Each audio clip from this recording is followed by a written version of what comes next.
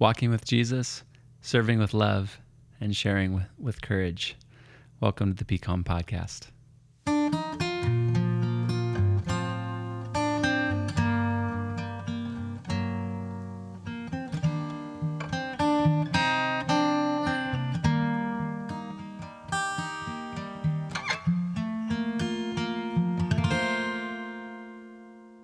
Welcome back to the PCOM Podcast. This is Jeff Given, joining you once again the first Tuesday of each month.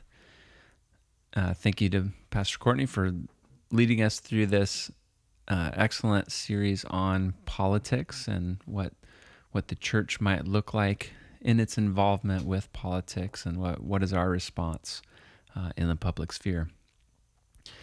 I want to talk a little bit today about the idea of worship. What is worship? What does our worship look like?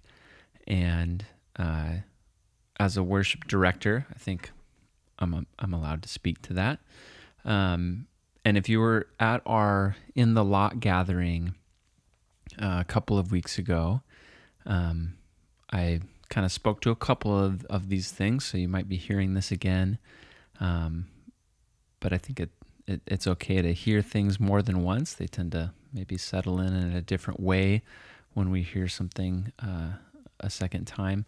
But I'll also be expanding quite a bit on what we touched on during that gathering. So really what I'd like to do is to offer what I hope is an encouragement around the idea of worship. Worship can mean a great many things and can be defined a variety of ways. Some speak of worship being kind of adoration or what we place value on, and all of those things I think hold weight. For our purposes, I really like to think of worship as almost always a response. Worship is whatever way in which we respond to God, how we respond to God's goodness, to God's love, to God's beauty. It's always a response. And so in the same way that we don't love God so that God will love us, right? In Scripture, we hear that truth echoed back to us that we love God because God first loved us. It's a response. And so in the same way, we do not worship the living God so that we can get something from God. We don't worship God so that we will experience something or be given something. That's not the driving force. We worship God because God has been good to us. We worship God because God has been faithful, because every gift we have comes from God. And so that is our worship. Our worship is our response. How do we respond with our lives and our beings? How do we respond to God? And too often we sort of allow the idea of worship to be defined really narrowly in this small way. We often define our worship to only mean singing, and that's it. Worship equates to singing. But when we define worship in that very narrow way to just mean singing, we really miss out. We're missing out on the whole host of ways that we can worship, the ways that we can worship that are pleasing to God, the many ways we can respond to God and to God's calling in our lives and to God's goodness and worth and God's beauty. And come on, I am in large part to blame for this. If there's any kind of misunderstanding or a shrunken view of what our worship is to mean singing and music, right? This is what I do. Responsive worship, particularly through singing, is a large part of what I do. It's not the only thing. It's not everything, but it's one of the things I'm most passionate about. And leading and responding through song is one of the most meaningful ways I have found to grow close to the heart of God, and to lay my anxieties and frustrations and burdens at the feet of the risen Lord. Some of my strongest memories from childhood involve music and singing. Both my mom and dad are gifted musicians and have beautiful singing voices. And so many of the hymns and songs that are still in my head, many of these songs that are in my heart, are ones I would have sung with them at the top of my lungs in car rides, in long car rides, or sitting around campfires, or even singing in fast food restaurants while I stood on the top of booth tables at McDonald's. This is true. This would happen. I don't think they joined me in those particular songs, but we could say their heads were bowed. They had their heads bowed, hands covering their faces in reverence, I imagine. I may be severely introverted, but I knew what a stage looked like. There's something about the beauty and mystery and power of music that can just melt us. It's true. In fact, I was just talking with one of my dearest friends whom I've known since childhood. His name is Chad. He's one of those friends who can carry on an entire conversation with you, and by the end, you realize you were pretty much the only one talking. And maybe you feel a little bit rude, but also kind of grateful for that chance to share excitedly about something you've been thinking about or reading or creating. Anyway, he was asking great questions, and I found myself getting so ridiculously worked up and excited trying to describe for him these moments when I'm here, or in apartments where we used to live, in my little office studio. And I've got headphones on, just like I do now, and I'm listening back to music that we've recorded, either for the past Awake albums, or now for the current virtual services. And I'm listening to the music in order to edit and mix the audio, or add texture and effects to sort of enliven it a bit. And one of the things I was sharing with is I got this little, it's like a tiny mixing board. I mean, it's almost like the size of a ruler, but it has little faders.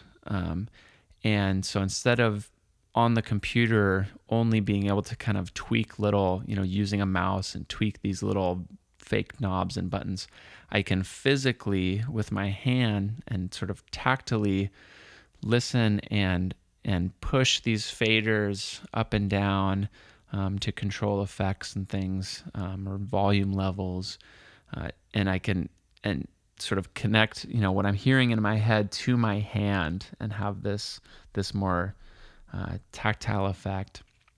Anyway, I got into these same weeds with him, and now I'm here with you.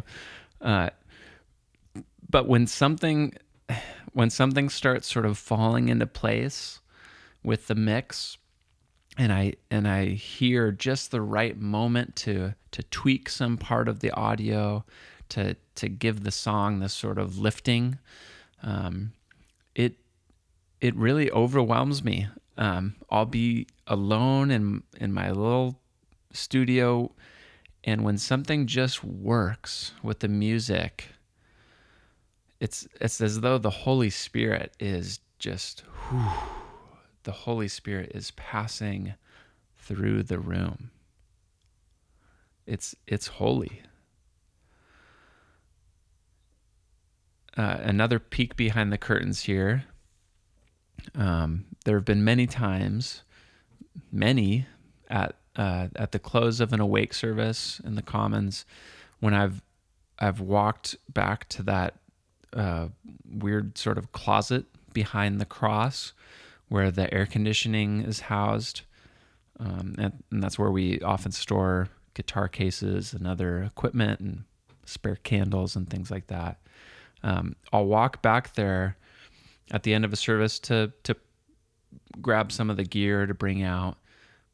But really I'm there because I need some space. I need some space often to just weep,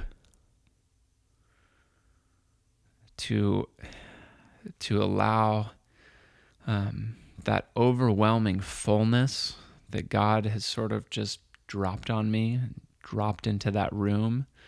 I hope for others, but I know for myself. And it's this fullness that God has just sort of dropped there that I cannot carry. And so I often kind of close myself in that room to just weep and to allow all of that to just sort of pour out.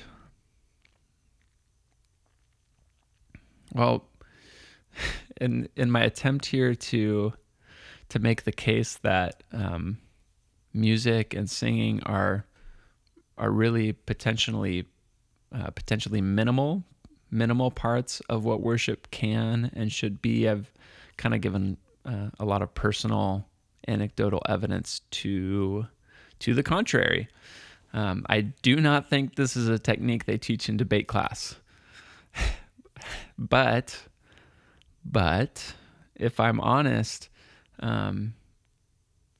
something I need to think about that often in those profound moments, as beautiful as they are and as meaningful as they are, I am the one who's benefiting. I am, for the most part, the only one who might be benefiting from that lifting, from that feeling of being held.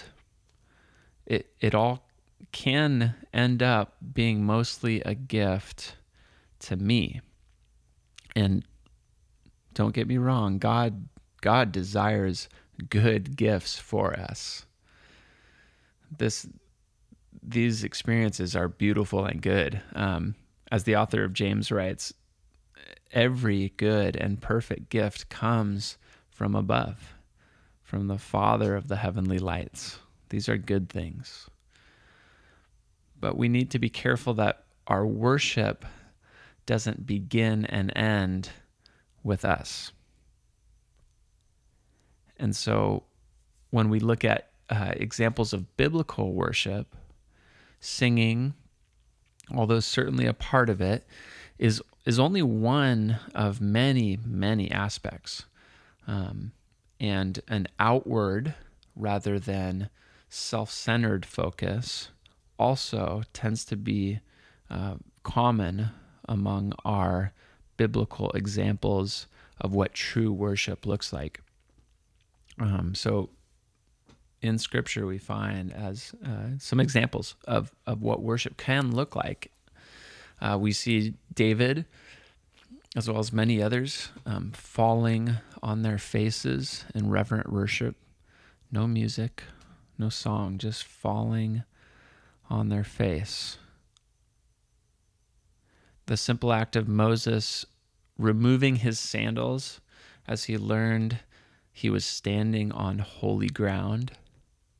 And let's be real, I think what he was discovering was that the whole earth is filled with God's glory. The whole earth is holy ground. Taking off his sandals, worship.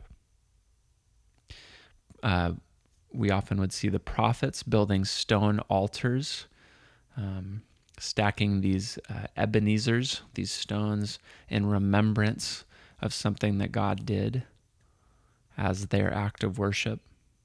So creating, building, remembering. Another one that comes to mind from King David, dancing sort of wildly in the temple. We often hear the story that he was dancing naked. That's not quite what the text gives us. He had taken off his outer garments, but he was wearing kind of an ornamental piece of clothing. And so he's not naked, but he had taken some clothes off, and he's dancing, and people are judging him. And though he may not have been singing, surely this was an act of enthusiastic worship in the presence of the living God. The woman who we find pouring oil from this alabaster jar, expensive oil, poured out over Jesus' head as an anointing act of worship, something that even in its act was viewed by others as wasteful and sort of purposeless, this anointing act of worship. The poor widow in Mark's gospel that gave what she had as an offering, her 2 coins, as Jesus shares with those who are listening, she, out of her poverty, put in everything, all she had to live on. Generous and trusting worship. And so for us, and the ways that we can worship, especially in this time when we are not all gathering and singing together as we are used to, I really hope it might be an encouragement to take a moment and reflect and say, in this unique opportunity where we're not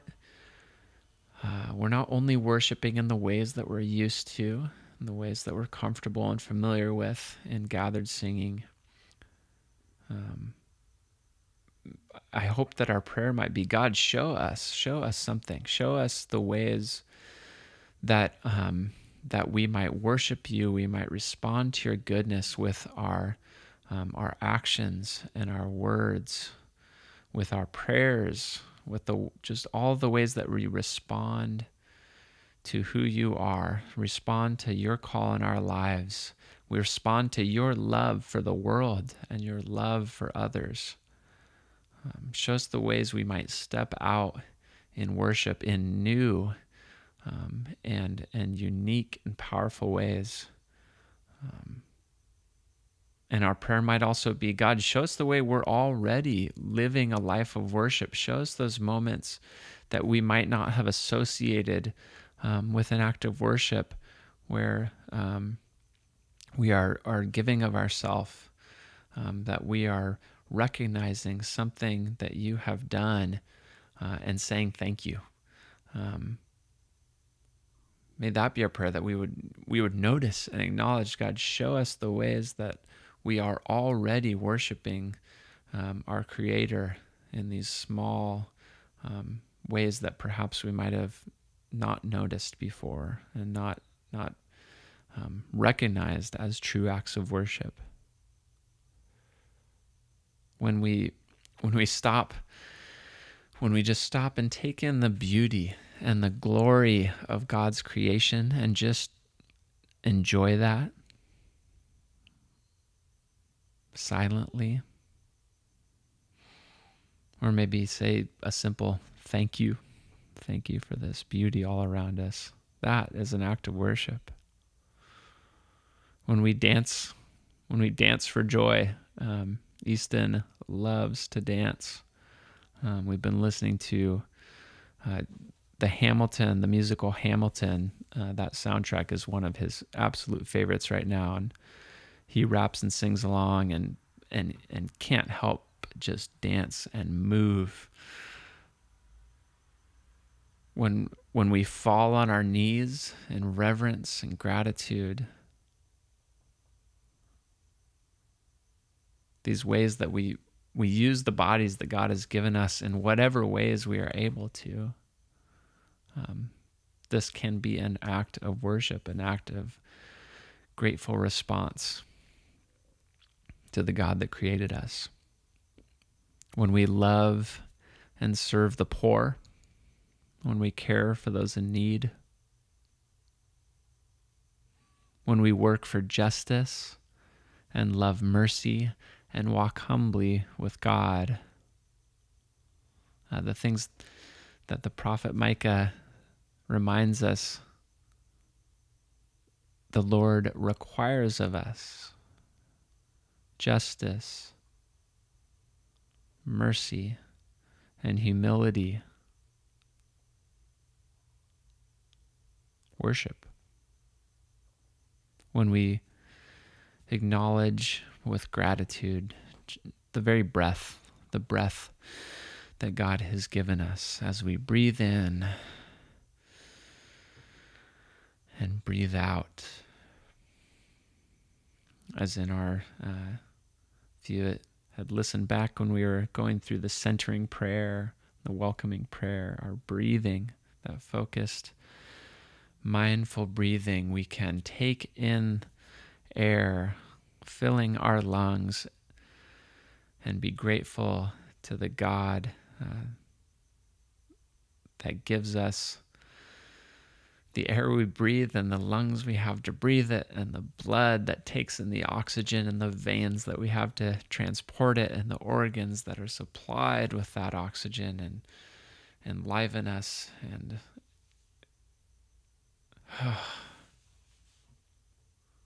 praise God. You can breathe in and breathe out our worship. As simple as that. And so when we do any of these things, surely we can be worshiping our Creator.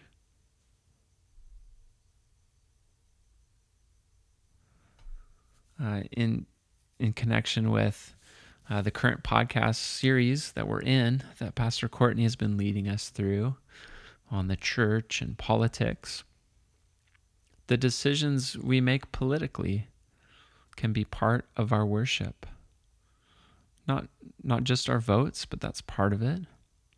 But the ways that we love and serve in the political square, how we compose ourselves, how we speak, the way in which we speak, and the words we choose to share with one another,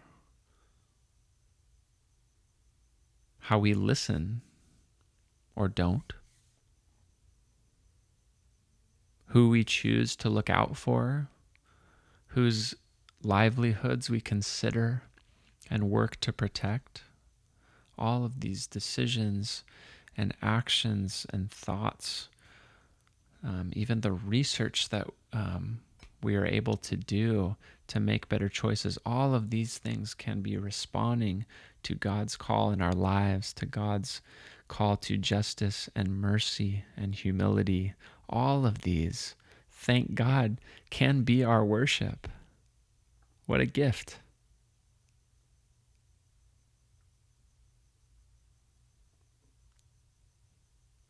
In Isaiah, the very first chapter of Isaiah, one of my favorite prophets, if you can pick a favorite prophet, Isaiah chapter 1, verse 16 and 17. This is sort of a description of the way Isaiah is calling God's people to return to worship, to return to right living, to return to the holy ways they might respond to God. Verse 16 and 17. Wash and make yourselves clean. Take your evil deeds out of my sight. Stop doing wrong. Stop doing wrong. Learn to do right. Seek justice. Defend the oppressed. Seek justice. Defend the oppressed. Take up the cause of the fatherless. Plead the case of the widow.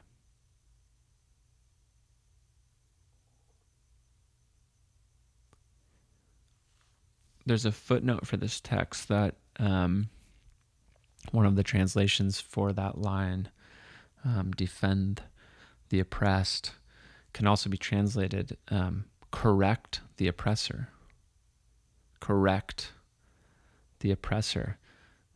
This is active, not in this call to worship is active, not in just sort of protecting and shielding off, but speaking to evil and oppression, as we touched on the last couple of podcasts, that speaking out against injustice and to the oppressor and to the systems and structures that oppress.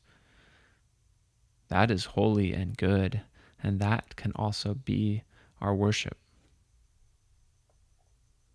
We worship a God of justice. And lastly, in order to love and serve others, there is something that needs to be done in us, right? God needs to work in us and transform us and renew us if we are to do any good for others. And so the Psalm 51 comes to mind. This is David's prayer in recognizing the ways that he falls short and the ways that he will need to be changed and transformed by God's Spirit. Create in me a clean heart, O God. And this might be a familiar psalm, either hearing it read or it's one that we sing. Create in me a clean heart, O God, and put a new and rich spirit within me. Do not cast me from your presence or take your Holy Spirit from me, but restore to me the joy of your salvation. Restore to me the joy of your salvation and sustain me with a willing spirit. Create in me a clean heart, O God. Work on me. Transform me. Break me open so that your love and grace and patience would pour through me.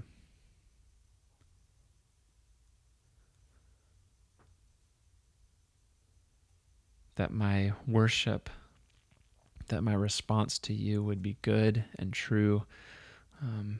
That my worship would look like what, again, the author of James calls religion that God accepts as pure and faultless.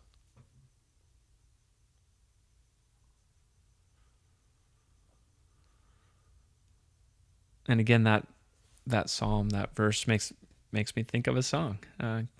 As I've said before, there's never not a song in my head. Take that as you will, either gift or curse, but it's often a little bit of both. But music certainly is still a part of who we are as individuals and our experience in responding to God. And I really can't read this psalm without thinking of the melody. And my grandpa would like to say that he would say that the hymns are the primary way that we learn theology. There's something about that, the music that is intertwined with the words and the lyric that can really just sort of bind it to our minds and our hearts in a way that simply reading sometimes can't.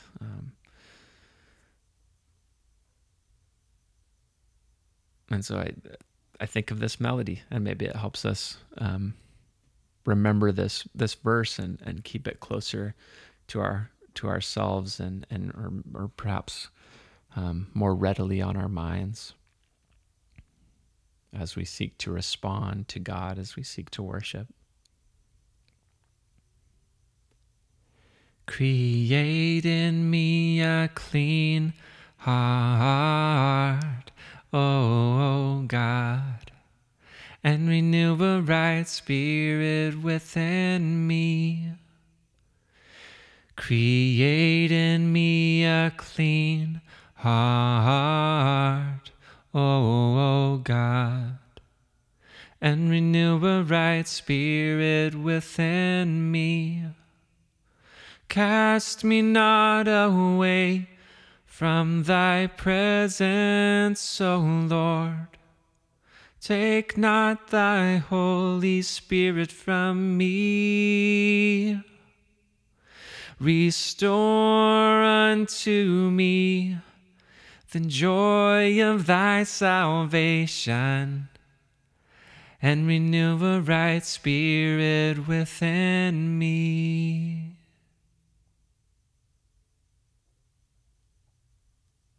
Amen. Go in peace to love and serve one another, to love and serve the God of the universe as we respond in worship.